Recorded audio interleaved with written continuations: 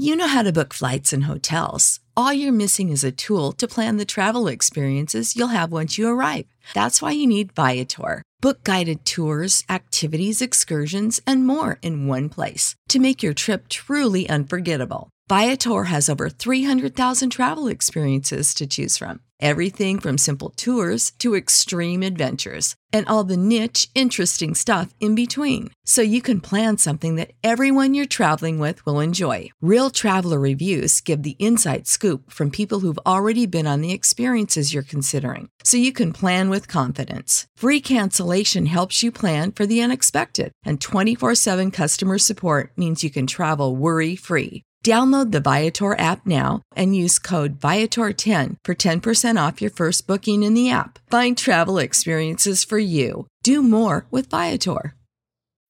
When you need mealtime inspiration, it's worth shopping Kroger, where you'll find over 30,000 mouth-watering choices that excite your inner foodie. And no matter what tasty choice you make, you'll enjoy our everyday low prices, plus extra ways to save, like digital coupons worth over $600 each week. You can also save up to $1 off per gallon at the pump with fuel points. More savings and more inspiring flavors make shopping Kroger worth it every time. Kroger, fresh for everyone. Fuel restrictions apply. Save big on brunch for mom, all in the Kroger app. Get 16-ounce packs of flavorful Angus 90% lean ground sirloin for $4.99 each with a digital coupon. Then buy 2, get 2 free on 12 packs of delicious Coca-Cola, Pepsi, or 7-Up, all with your card. Shop these deals at your local Kroger today, or tap the screen now to download the Kroger app to save big today. Kroger, fresh for everyone. Prices and product availability subject to change. Restrictions apply. See site for details.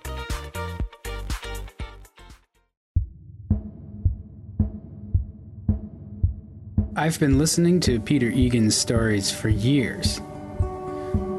We've never met, but his columns and features in Road and Track always echoed inside my head as my eyes scanned the printed page. And there's a lot of us out here. Enthusiasts, all. But some have made our way into being auto writers or podcasters or top weird car Twitter accounts to follow. And when we mention influences, Peter Egan comes up over and over again. It was his work, stories that weren't about cars so much as the cars were bit players, a part of the texture, the set dressing. He showed us what you could do with those things we all love, experiences to have, and those stories stuck. And so it was a random auction post on car Twitter that started all of this. And I set it for sale. Everyone seems to love the odd little mid-century European bubble cars. But they're chronically under-contexted, especially now, as the long shadow of World War II and the immediate post-war years fades.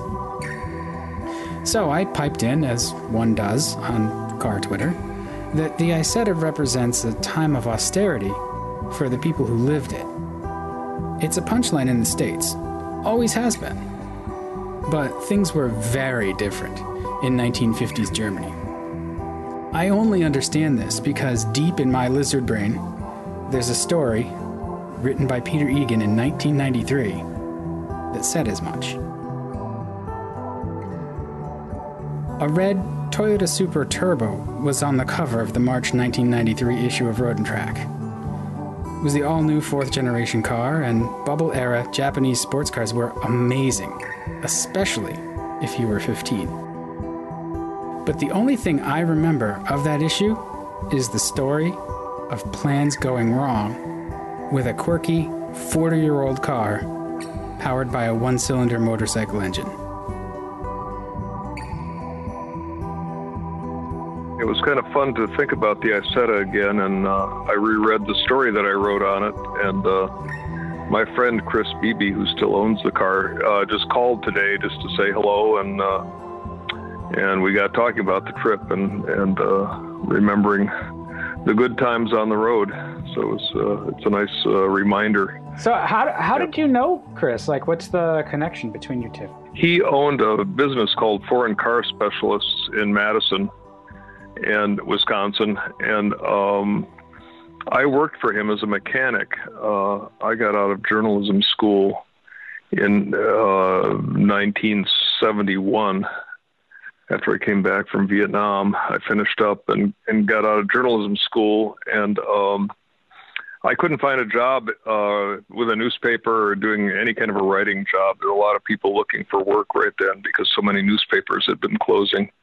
And so I fell back on my primary interest anyway, which is cars, and took a job as a mechanic at Foreign Car Specialists. So I worked for Chris for 7 years as a mechanic, and we both raced cars together, and we co-drove a few racing cars. Chris raced a Lotus 7, and I had a Bug-Eye Sprite and a Formula Ford. And so we were old buddies, and then Barb and I lived in California for 10 years, and then when we came back here, we found the place we're living now. As Chris noticed that it was for sale, and we came and looked at it and really liked it. So we now, after all these years, we live just down the road. Well, that's excellent. So I was surprised by my one trip to Wisconsin. I wound up in Mineral Point. Mineral Point. Yes. Mm-hmm.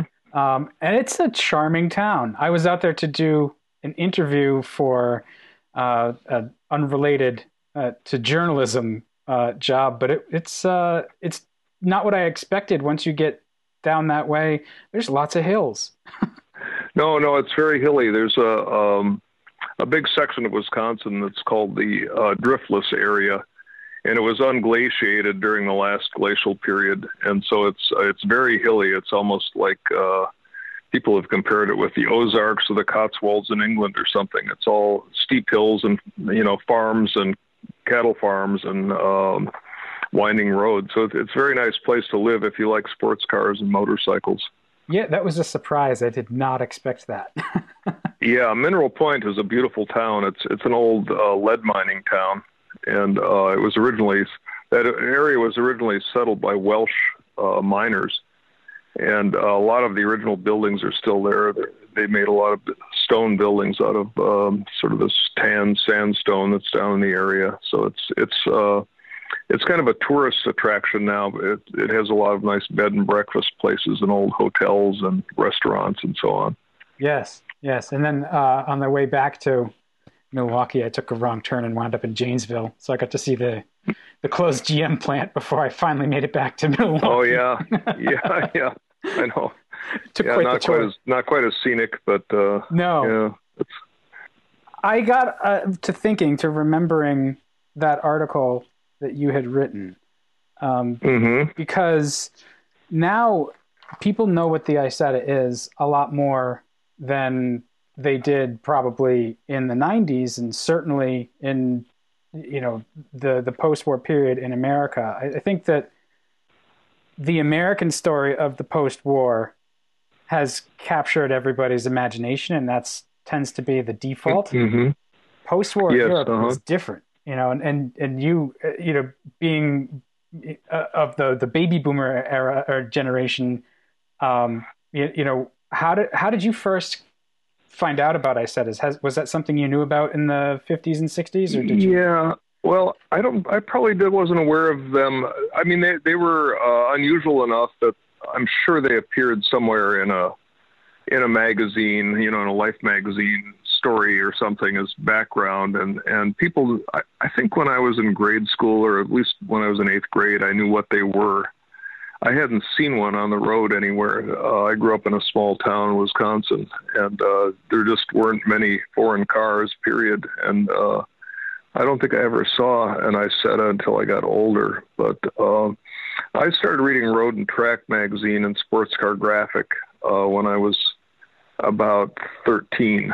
And so, there were pictures and articles, and I got a lot more familiar with, with European cars. I sort of, at that age, right around 8th grade, I fell in love with sports cars and racing and the whole idea of having an unusual, fun, agile car. I turned 13 in 61. And I remember I picked up my first Road and Track magazine, and Phil Hill was winning the world championship for the U.S. in driving a Ferrari, shark-nosed Ferrari. And, of course, I was instantly captivated. Here's an American driving through the streets of Monaco in this beautiful car. And Dan Gurney, of course, was successful and active. And it was a good time for Americans being involved in Formula One racing and Le Mans and so on. So I immediately just, read everything cover to cover from that age on as soon as I'd get my hands on a car magazine. Sure. And then you wound up writing for Road and Track as well. And I think that's where a lot of our listeners, if they don't already know, that's where you built a career. I started, when I was working as a car mechanic, I wanted to get back into journalism, and I thought I should somehow get some benefit out of having gone to school for 4 years in journalism. So I wrote a lot of stories, short stories and articles and so on. I didn't have much luck getting anything published. I had a pretty good pile of rejections. And then finally, a friend of mine who was a motorcycle mechanic, Howard Sprengel, told me, he said, instead of writing general short stories and fiction and so on, why don't you write about something you're really fascinated with? Why don't you write about cars or motorcycles? And I had been racing cars for about 6 years, and I got decided I wanted to try motorcycle road racing. So I had a Norton and a Honda 400F, and I started road racing motorcycles. And so I decided to write a story for Cycle World magazine. And the first story I wrote, I think, was in 1977. And Barb and I took our Norton Commando out we're headed for the West Coast, and it broke down in Montana. And we weren't able to fix it, so we had to ship it home in a Beacon's moving van. And take the rest of the trip by train and bus. And so I wrote a story about that, about being warned about not taking an older British bike across the country. And I sent that into Cycle World magazine, and it was published. And it was a breakthrough for me. It was the first thing I ever got published. And then I was 32 years old. So then Alan Girdler, who was the editor at Cycle World magazine, said, well, if you've got anything else, any other feature story ideas, we'd be interested to take a look at them. So I really got on the case and started sort of generating story ideas and taking trips with motorcycles. And I did a series of stories for Cycle World magazine, and they hired me in 1980. And Barb and I moved to California so I could work at Cycle World. And then I worked there for 3 years, and Road and Track was upstairs in the same building. And they found out, a lot of the people at Road and Track, several of the older editors were real motorcycle buffs, and they would come down and hang out in my office. And I had pictures of race cars and so on. And they said, you should be writing something for Road and Track as well. And you were a car mechanic for 7 years, and you've raced several different kinds of cars. And so Road and Track asked me to start writing for them as well. And I worked full-time at Road and Track, and part-time I started contributing columns to Cycle World magazine. So for the 10 years we were in California, I worked 3 years full-time for Cycle World and 7 years for Road and Track. It's not not a bad way to do it. I was very lucky. I mean, I had at the time I had no intention I wasn't even thinking about looking for a job in a car magazine, because cars in the late 70s were kind of not that interesting. They were having a lot of problems with fuel injection and emission controls and so on. So I'd kind of turned my attention over to the motorcycle side of things. And but right about the time I got hired at Road and Track in 1983, things were starting to come back for cars. Small block Chevys were suddenly making more than 200 horsepower again, and this kind of thing. And they're getting fuel injection figured out and technology with cars. And it was actually a pretty interesting time to be working at both magazines, actually.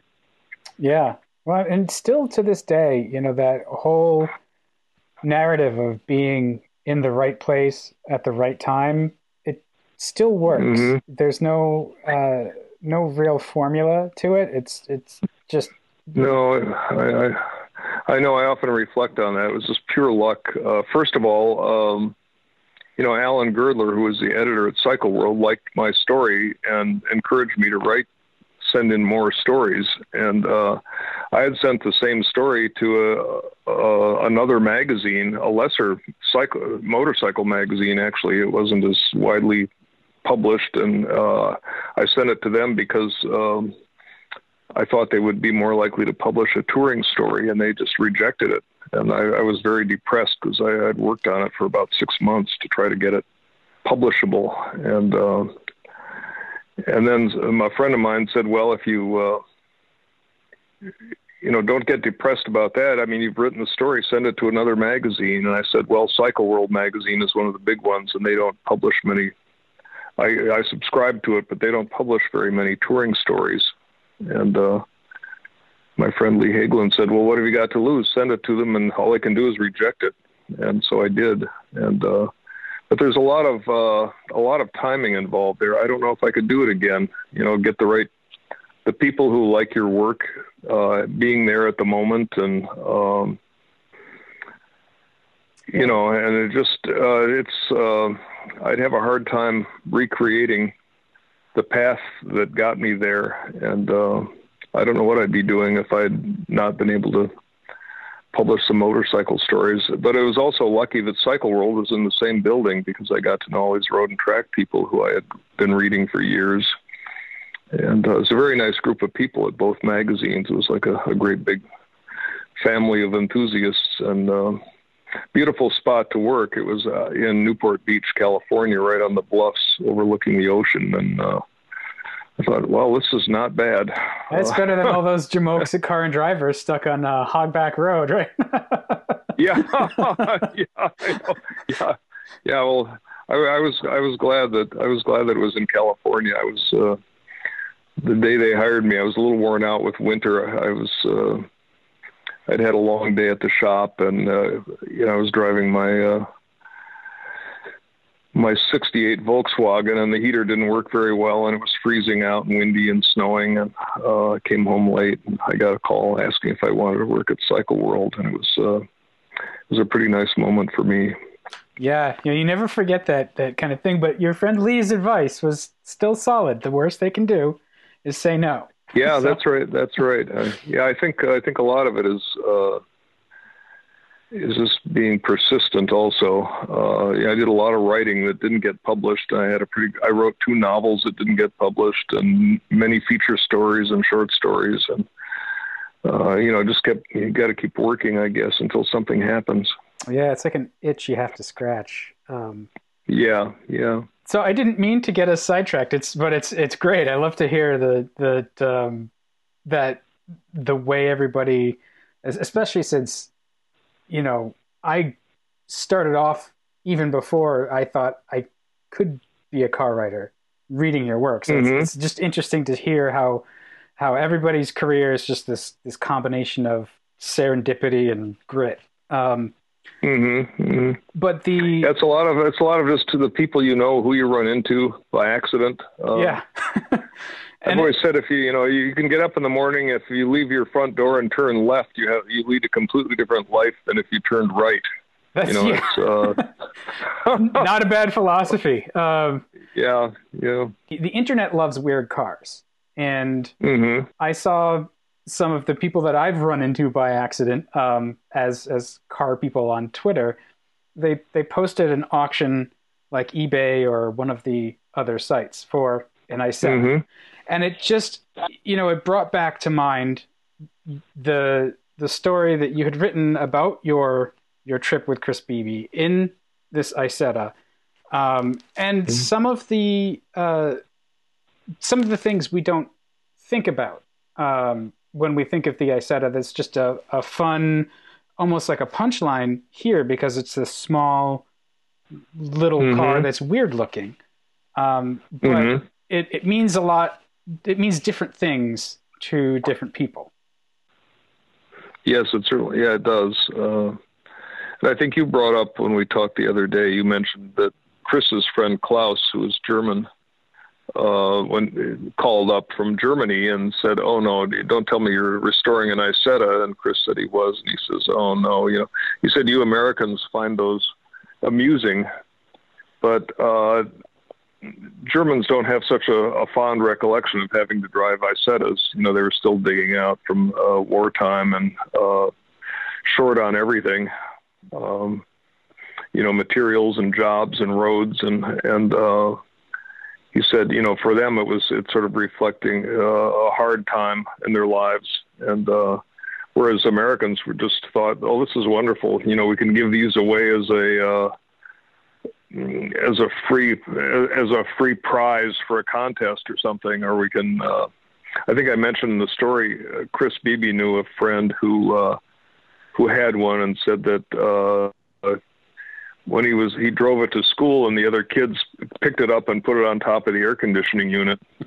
And, it was oh, what fun. It's so small. We can do anything we want with this car. And, he said the car was actually ruined. In order to get it off the air conditioning unit, they used a sling through the windows, and it wrecked the roof and bent the car. And, which was a sad end, but, not so funny. And of course, the Isetta was first designed in Italy, and Italy was probably as poorer than Germany after the war. And they were like all Europeans. They were looking for inexpensive transport, and as I said in the story, essentially they were looking for a Vespa or a Lambretta with weather protection so they could get to work.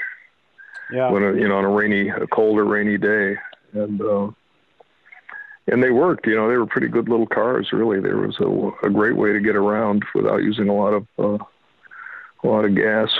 Well, you're right. With fuel being the other shortage at that point in Europe, and mm-hmm. I can picture it on those European streets. I think it would be a real good time, quite honestly. Speeds are low. Oh yeah, fits anywhere. It's a perfect car for European towns. They still have these medieval narrow streets and so on. And when I got out of the Army, I lived in Paris for a winter. I was bumming around Europe, and I really liked Paris and stayed there. And small French cars like the Duchevaux were just perfect for Paris because you could drive them right up on a curb and get them out of the way so the road was open on these small back streets. And if you saw a full-sized American car, from the diplomatic corps or somebody who was wealthy and had a Lincoln or a Cadillac or something, you'd say, oh my God, that's huge. Yeah. Where are they going to put that? And so, small cars really fit very well. They still fit well in Europe. And Barb and I did a trip through England about 4 years ago, and with a rental car. Drove up to the Cotswolds, and it struck me that British cars have gotten as big as American cars. People are driving Range Rovers and large Jaguars and so on, and medium-sized sedans, but they're big now. Barb and I went there when we were first married in 1973 and rented a 1,000cc Mini and drove all over England. And it was the perfect size for driving in England on the narrow roads. But the roads and the streets haven't gotten any wider, but the cars are 6 inches wider now than they were and longer. And nothing fits quite as well as it did. No, a modern Mini it looks small compared to other current cars, but boy, does it tower over an original. Yeah, it does. You have to see it next to an original to realize that it's grown quite a bit. So how did you come to take a trip in the first place, or to be restoring the Isetta in the first place? What was the genesis of the idea? Chris Beebe saw an ad for the Isetta. I think it was in Illinois. It might have been in North Chicago, and he bought it. It was disassembled. Somebody had started to restore it and just taken it all apart. And he bought it for $1,000 disassembled. And it was a roller. I mean, I think the engine was out of it, and a lot of the pieces, some of the interior was out, but the car was able to roll onto a trailer. And he brought it home, and as I said, he lives across the bridge from us, across the creek, and he has some doors that go into his basement, sort of a little drive-in basement, and he and his wife just parked the Isetta next to their washer and dryer in the basement. And I think I said in the story, it fit in perfectly. It looked like it was related to the washer and dryer. But anyway, I would see it down there. I'd go down there to help them move something, and I'd say we should fix that up. And finally, I said, why don't we restore that thing and take a trip in it? It would be fun to write about it. And so we worked on it for a couple of months together at his shop, and we took it all apart, the suspension, and we didn't rebuild the engine. The engine was okay, but structurally it needed a little help. It needed repainting, and it was just kind of beaten up. But it was all there. It wasn't terribly rusty or anything. It was just a straight car that was kind of worn out. And so we spent a lot of time. I remember bead blasting all the suspension pieces at night and painting them, spray painting the links for the suspension system and so on. And we were originally planned to take it to the runoffs at Road Atlanta, the SCCA annual sports car championships. And we were actually on our way down there. We were fighting against the clock to get the car done, to get down to the runoffs. And then we had some engine trouble in Rockford, Illinois, in northern Illinois at night. And we had to stop and fix it. And we got into a motel about 3:00 in the morning. And we realized, I looked at my watch and said, we're never going to make it. If we drive straight through to Road Atlanta, we'll get there in time for the last race on Sunday. I said, we got to figure out someplace else to go with this thing. It's too far and we're too late.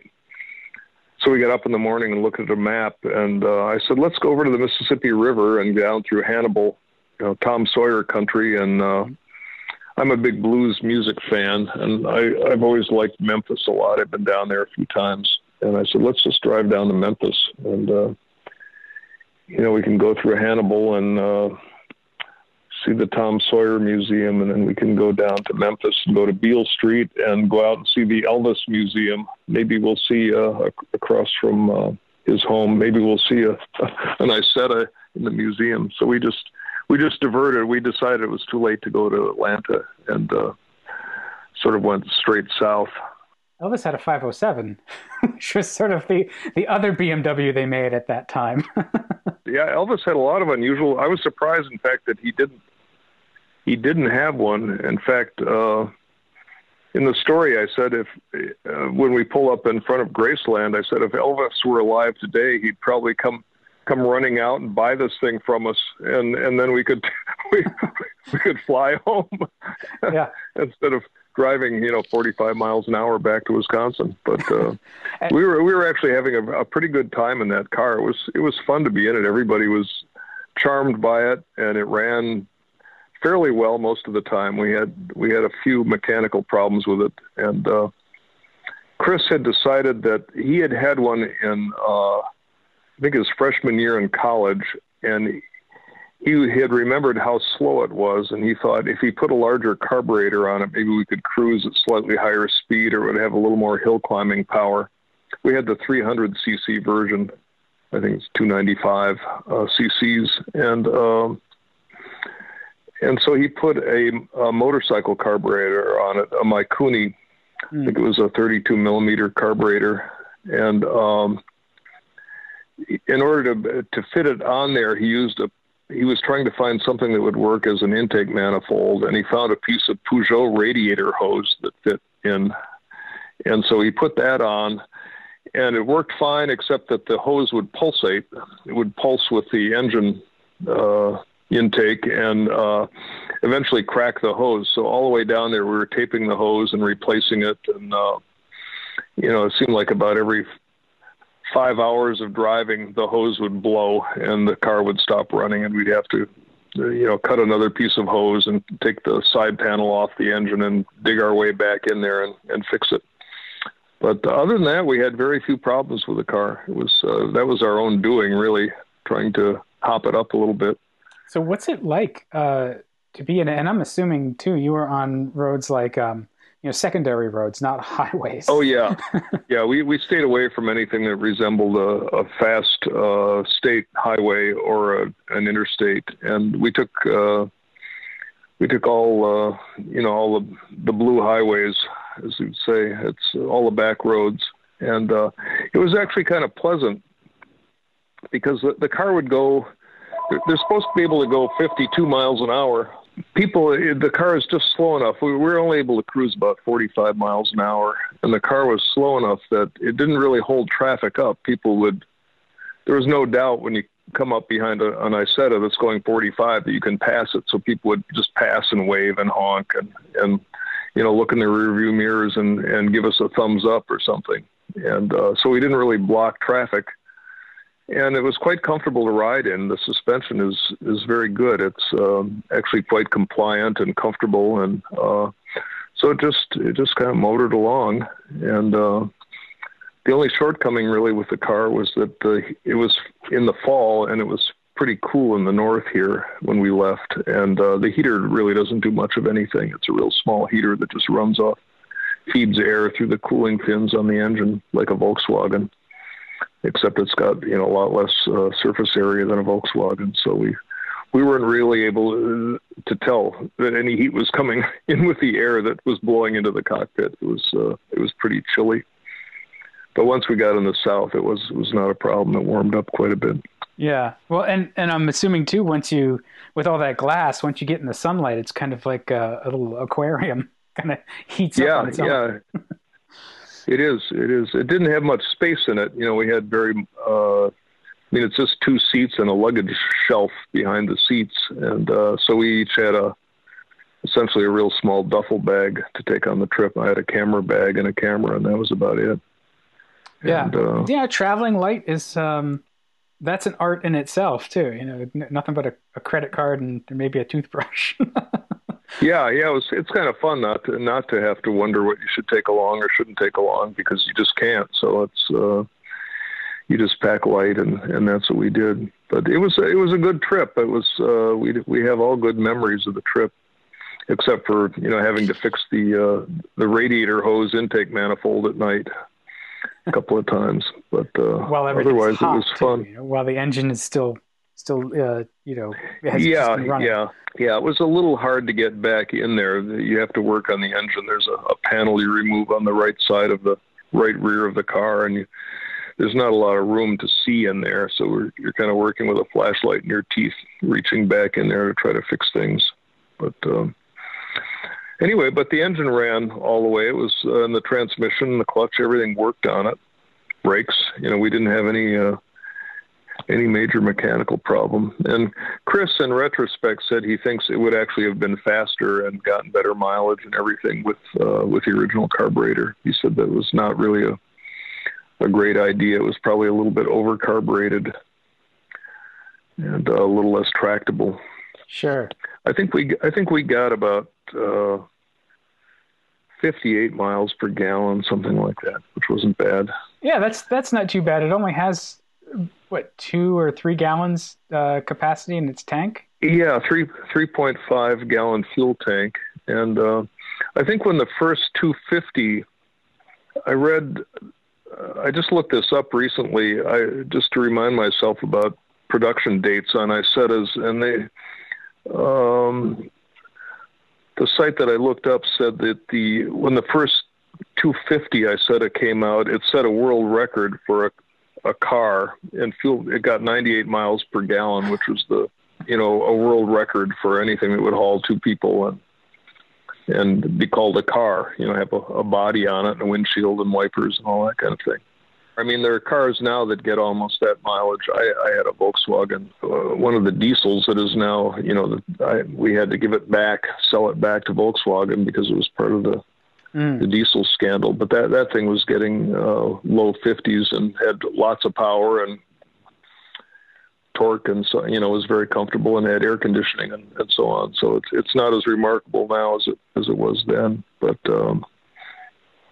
mileage then, I mean, I remember somebody in my hometown when I was in about I don't know, middle of high school, borrowed a Volkswagen from his uncle in Madison and came home, and he told us he got 28 miles per gallon, and we just couldn't believe it. We had never heard of a car that got 28 miles per gallon.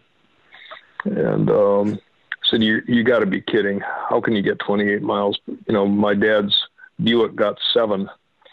Right. It's 4 times the fuel economy. Yeah, we're just slapping our foreheads at the thought of 28 miles per gallon. Now I've got a Honda Ridgeline pickup truck that, you know, will get about 25 on the highway. So. And it'll haul 5,000 pounds too. It'll tow 5,000. Yes, yeah, and it has a radio and air conditioning and sound system, and yeah, and it'll haul a motorcycle, which was more than the Volkswagen would do. I reread the story and I commented that it would be impossible to make this car now because it weighed, I think the weight was 800 pounds, and of course, no civilized country on earth would allow a manufacturer to make something like this without any safety features or airbags or, I said it'd be impossible to make this 800-pound car again and make something this efficient, even if you could put a modern drivetrain in it. But I'm not sure that the world doesn't still need that car. It seems in retrospect like it's not such a bad idea. We have enough oil right now, but, you know, we're heating up the planet and, you know, and wrecking the atmosphere. And so everybody's looking for ways to increase fuel mileage and get more efficient. And of course, we're getting a lot of electric cars now that are probably going to be the answer. But there's something to be said for having a car that just gets you where you're going and doesn't carry any extra weight or cost a lot of money, you know, as an affordable thing. And I think some of the, you know, like the early Volkswagen and that car and the Citroën Deux were aiming for a goal that is still laudable today, as far as not occupying a lot of space and using a lot of material and burning a lot of gas. Yeah, well, I think we could look to China right now for some of that. They've got this whole industry of electric cars that aren't that expensive, and they're all basically the same. You know, they're stamped out from different brands, but they're all basically the same thing, and they're just a little box on wheels. One of the writers for Jalopnik, Jason Torchinsky, he bought one and imported it, and I think it was less than $2,000, and it's very much the same thing. There's no safety with it. You know, you don't want to get in a crash, but as something that gets you around town and takes you where you need to go in a dense urban environment, it's hard to beat that consistent idea of just a small thing with a motor that goes, you know, and it being electric makes it pretty agnostic to whatever you want to fuel it with. So hopefully, as we figure out how to charge batteries without you know, gas or diesel or coal, it'll still be viable. Mm-hmm.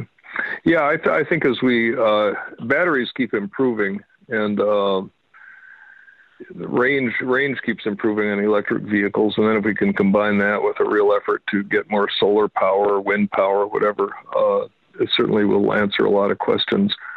I've spent my whole life working with internal combustion engines and building twin cam engines and racing engines, and you know, that's sort of what I've done my whole life. But last year I went out to Colorado to visit friends, and we went to a motorcycle shop, and I took a ride on 2 different electric motorcycles that they had for sale. And I came back, and the guy who ran the motorcycle shop said, "Well, what do you think of this bike?" And I said, if they ever get sufficient range out of an electric motorcycle and people get used to riding this, I said, it's got like 3 moving parts compared with an internal combustion engine. You've got, you've got this simple engine.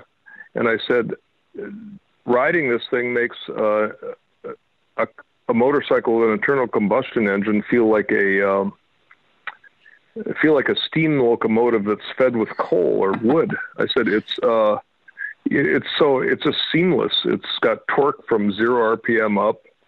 It's quiet. It's fast.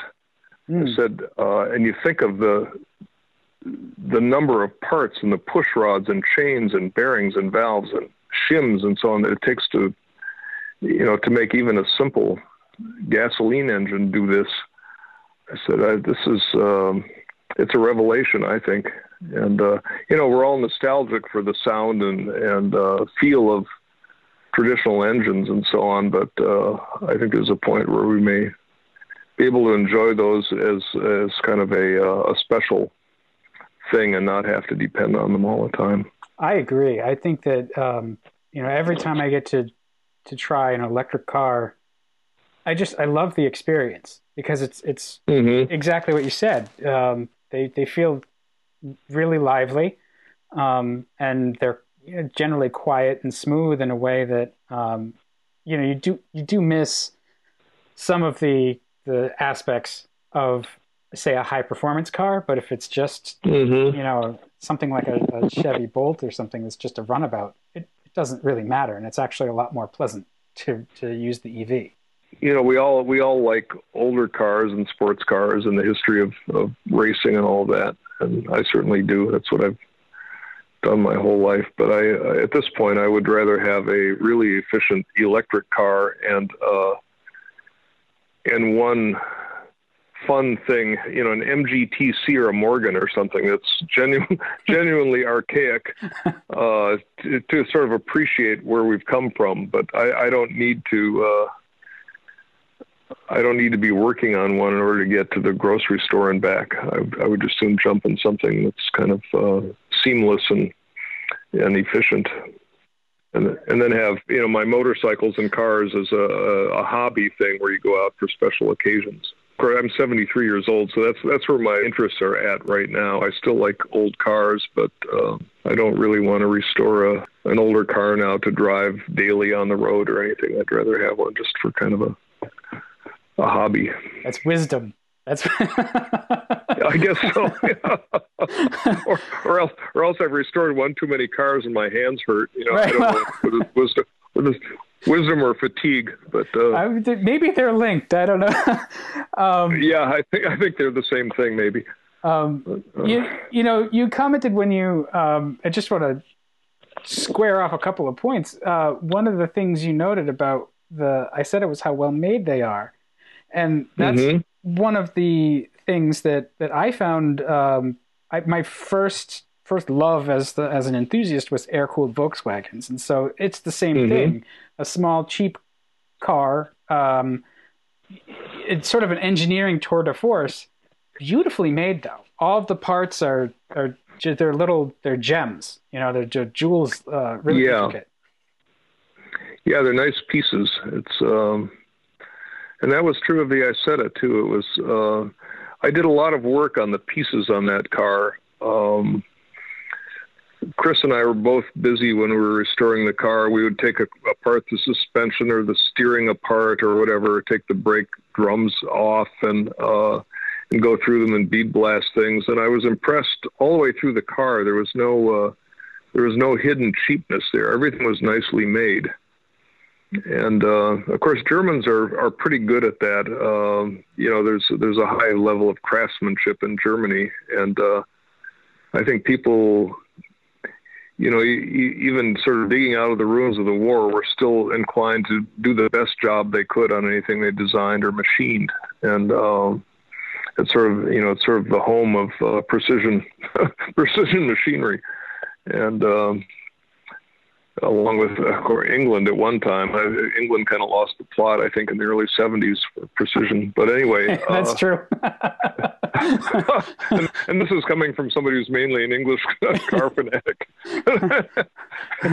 Anyway, the pieces were very nice in that car. And it was nice to work on. You'd look at a suspension arm and you'd say, this is really, very nicely made. It's nicely forged, and it's got good bearings in it. And there was nothing.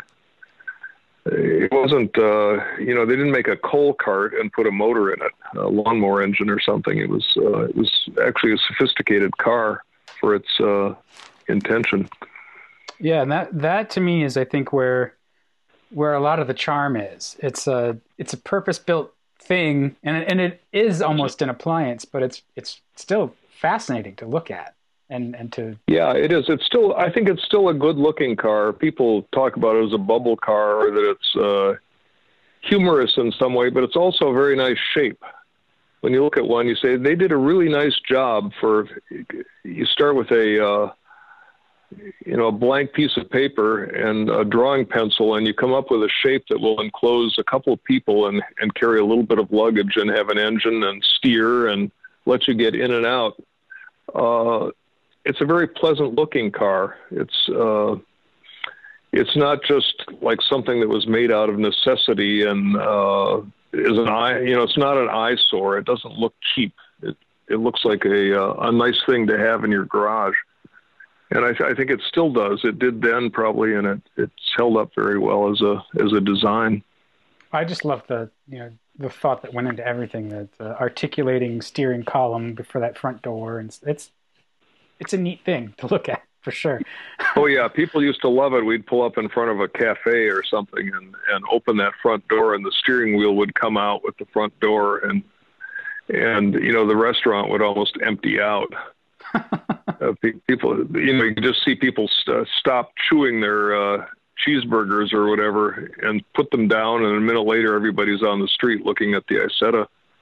And so it was it was sort of jaw-dropping, I guess, is the term. But, so you said Chris still has the car? Yes, he does.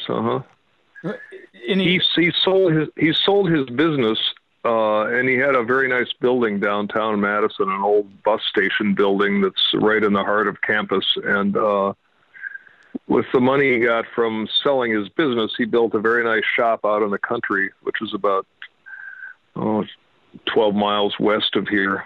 And he's got a lot of space there. He's got quite a few cars still. He's got a small motorcycle collection, and he's got a lot of the race cars that he owned over the years. And he's got the Isetta. It's still sitting there. We haven't driven it for a long time. I don't know if he's used it lately or not.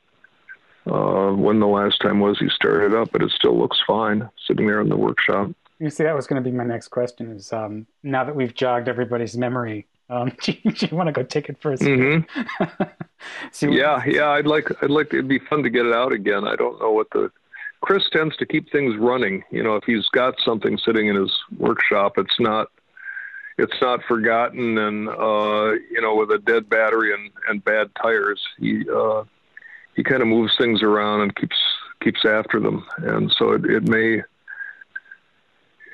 be fine. He started up. He's got an MGTB, which was the just immediate pre-war predecessor to the TC, and we needed that for some pictures this summer. And all he had to do was check the tire pressures, and it started up. And we drove it over here for some photographs. I would guess the set is not quite that ready to go right now, but it's probably still in good shape. I would like to drive it with the original carburetor on it, because I think. That was really our only worry when we were driving that car, was we just kept blowing these these radiator hoses that we were using for intake manifolds. And I think probably the original carburetor, which was probably a Bing, I would imagine, being on a BMW, it probably was a little more linear in how it delivered power, and a little more tractable for going up through the gears. I think Chris may have put that back on the car. I'll have to ask him. Well, good. I've run through all of the points I wanted to hit, and I've kept you on the phone longer than I thought I would. So. Oh, that's all right. I was actually out of my workshop doing some adjustments on a guitar, doing a neck adjustment. It was fun to talk about the Isetta again. What, acoustic or electric? It's an electric. It's a Gibson guitar, and I was just doing a slight neck adjustment to it. We've got a garage band. that we've had for years, and we haven't played lately because of the virus, but we usually played about 4 gigs a year, and we play a lot of sort of Chicago blues and Delta blues and old Rolling Stone songs and that kind of thing. Kind of a mixture of a few country songs, and but I've got a corner of my workshop that is set up to be a band corner with a sound system and drums, so the drummer doesn't have to constantly be moving drums when he comes out to practice. That's not too bad. You know, it's funny. There are times where, as a video editor in my career, I've had to wait on computers, and so I usually had my my Squier Strat next to the desk. Oh, you did? Uh-huh. And I would, I would practice the minor pentatonics as I waited for the progress bar to go across the screen. So, yeah. Guitars are another thing like cars, that and all the gear that goes along with them. It's another rabbit hole to fall down. It is. I've always thought if I had to write an autobiography, it would be something like cars, guitars, and motorcycles. That's where I spent a lot of time, mental time, and thinking about things. And I've got a couple of acoustic guitars and a small collection of electric guitars. But I started playing guitar about the same time I got interested in cars and motorcycles, and they seem to have just gone hand in hand somehow. Yeah, they all kind of fit together. When you were in Memphis, did you get to go by like Ardent or any of the other sort of famous studios? It was Sun was down there too, right? Sun and yeah, Sun. We did a Sun studio tour. I've done a couple of those. My wife Barbara and I went down there a few years ago and did a tour, and I did a story for Cycle World about 2 years ago. We went. Mark Hoyer, who's the editor at Cycle World magazine, is a really good guitar player and has a couple of guitars and amps. And he always wanted to see the Mississippi Delta, so we did a trip with 2 Indian motorcycles from Memphis to New Orleans. And I've sort of made a hobby almost of traveling in that part of the world. I like the Mississippi Delta, and New Orleans is probably my favorite city. So any excuse I have to go down there and do a story. I've done about 3 travel stories that involve the Mississippi Delta and the Blues Trail, and I remember one with a 60 Cadillac or something at Mardi Gras. Yeah, I did a 63 Cadillac. That was the first time I really. I went down on a 400F Honda. One of the first stories I did for Cycle World was a trip from here to New Orleans on a Honda 400F. Which was my race bike at the time, and I just took the number plates off and took it on a trip. And but I've always enjoyed traveling down there and looking around and finding these old blues sites. And Beale Street is always interesting, and there's a lot of music. Of course, New Orleans is the same way. It's good food and good music, and lots of spirit. So it's a fun place to go. I've done a lot of travel writing over the years, and probably about half of the stories I've done are somehow based on a musical journey. I did a story with a 53 Cadillac for Road and Track called Hank's Last Drive, or Hank's Last Ride. It was Hank Williams died in the back seat of his Cadillac on New Year's Eve, 1953, and between 52 and 53. And so I restored a 53 Cadillac and went with a friend of mine who's a musician. We went from Montgomery, Alabama, up to Oak Hill, Virginia, and followed the route that Hank Williams took on his last trip, his last gig. And so it's sort of a good excuse to get out and drive somewhere you've never been and do some exploring. So yeah, it's fun to get out, and it all fits together somehow when you say, where can I take a motorcycle or a car trip? I think I'll go to Memphis or go to New Orleans. Well, all right. Let me let you get to your evening. I really appreciate you spending some time with me. And Well, it's great talking to you. I enjoyed it. And if you get out this way, give us a call and stop in or something and play guitar or whatever. Prescription products require completion of an online medication consultation with an independent healthcare provider through the LifeMD platform and are only available if prescribed. Subscription required. Individual results may vary. Additional restrictions apply at lifemd.com. Read all warnings before using GLP-1s. Side effects may include a risk of thyroid C-cell tumors. Do not use GLP-1s if you or your family have a history of thyroid cancer. If you've struggled for years to lose weight and have given up hope, did you know you can now access GLP-1 prescription medications through LifeMD? LifeMD is now offering eligible patients online access to GLP-1s, the breakthrough prescription medication that can help you lose body fat and weight. Listen to what people are saying. You just take your shot. It doesn't feel like you're on a diet. What I wasn't expecting it to do was to shut off the food noise. This was life-altering, and if I can do it, I feel like anybody can do it. And here's the best part. Your insurance may cover 100% of the cost of your medication. So go to TryLifeMD.com to have your eligibility checked right now. Get started today at TryLifeMD.com. That's TryLifeMD.com. When you need mealtime inspiration, it's worth shopping Kroger, where you'll find over 30,000 mouth-watering choices that excite your inner foodie. And no matter what tasty choice you make, you'll enjoy our everyday low prices, plus extra ways to save, like digital coupons worth over $600 each week. You can also save up to $1 off per gallon at the pump with fuel points. More savings and more inspiring flavors make shopping Kroger worth it every time. Kroger, fresh for everyone. Fuel restrictions apply.